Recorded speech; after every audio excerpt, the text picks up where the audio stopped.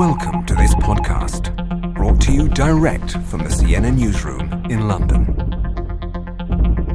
This podcast is about Siena's powerful archive and restore functionality.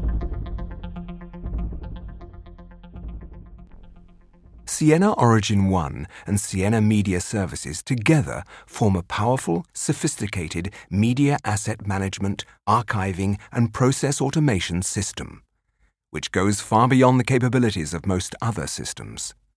With Siena, everything can be controlled using the same interface for both live and archived assets. The Siena system also does a lot of the thinking for you when it comes to routine tasks like archiving. For example, it's possible for Siena to link an archive behavior to the delivery point used by Final Cut Pro editors. This means that when the editors deliver a package, it's automatically flagged for archive.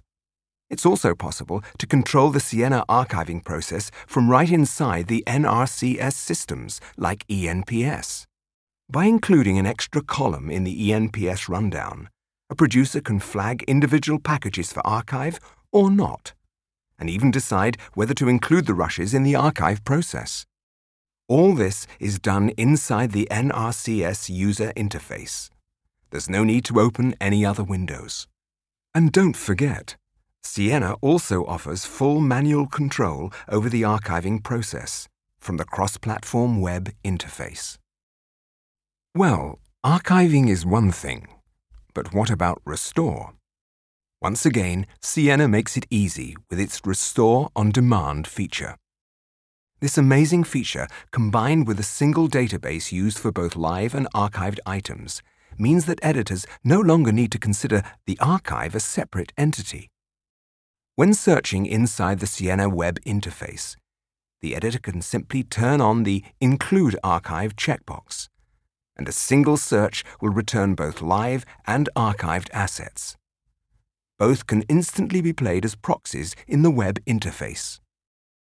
If you decide you want to edit with this content, you simply press the Send to FCP button, and the content will be sent directly to the current bin in Final Cut Pro, complete with metadata. In the case of live assets, they'll be immediately ready to edit. If the content is coming from archive, the same process is followed, and the user is informed that the media is restoring. As soon as the media is ready, it automatically appears in Final Cut. Now, what about edit during restore? Well, it's not a problem for Siena. Our system allows you to edit content in Final Cut as it's restoring, just as Siena allows you to edit material which is still being ingested. Siena also supports partial restore. If you only want a small piece of an archived item, that's easy. You just mark the section you want using the proxy in Siena's web logging interface. This will create a subclip of the material, which can be sent into Final Cut. If the asset you want to use happens to be in the archive, Siena will trigger a true partial restore of the subclip. It couldn't be more convenient, and so much quicker than restoring the whole clip. Another unique feature of the Siena archive interface is the Edit from Archive function.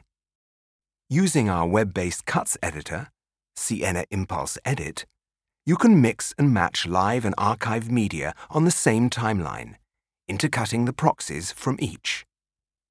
This means you can experiment with lots of different archive content in your edit, without ever needing to restore anything from the LTO tape. When you've completely finished editing, you simply publish your edit, and Siena automatically performs a whole series of partial restores, while it auto-conforms your proxy edit into a high-resolution package. It's all completely automatic. Now, what about the format of your archive? Siena supports a variety of archive platforms, including stub file-based HSMs, spinning disk archives, and MAID systems. The most commonly used archive partner for Siena is the Zendata middleware, linked to an LTO4 tape library, where Zendata abstracts one or more LTO4 libraries into a stub file interface linked to Siena. The Siena system also supports all kinds of spinning disk-based archives, including made disk systems like SATA-Beast, which packs 42 terabytes of almost instant archive access into 4U. You can also link Siena into the enterprise NAS systems as an archive device. In each case, true partial restore and edit from archive is supported. Finally, for those of you who simply can't follow the path of least resistance, Siena includes a scriptable plug-in mechanism. This allows systems integrators and archive vendors to create a custom interface for archives, which are neither disk-based nor stub-file-based tape systems. This mechanism allows Siena to publish assets and metadata to the archive system under script control. Well, that's it for now. I hope you've learned a little more about the power of Siena's archive and restore functionality. Thanks for tuning in to this podcast. This is Neil Dixon for the Siena Newsroom, London.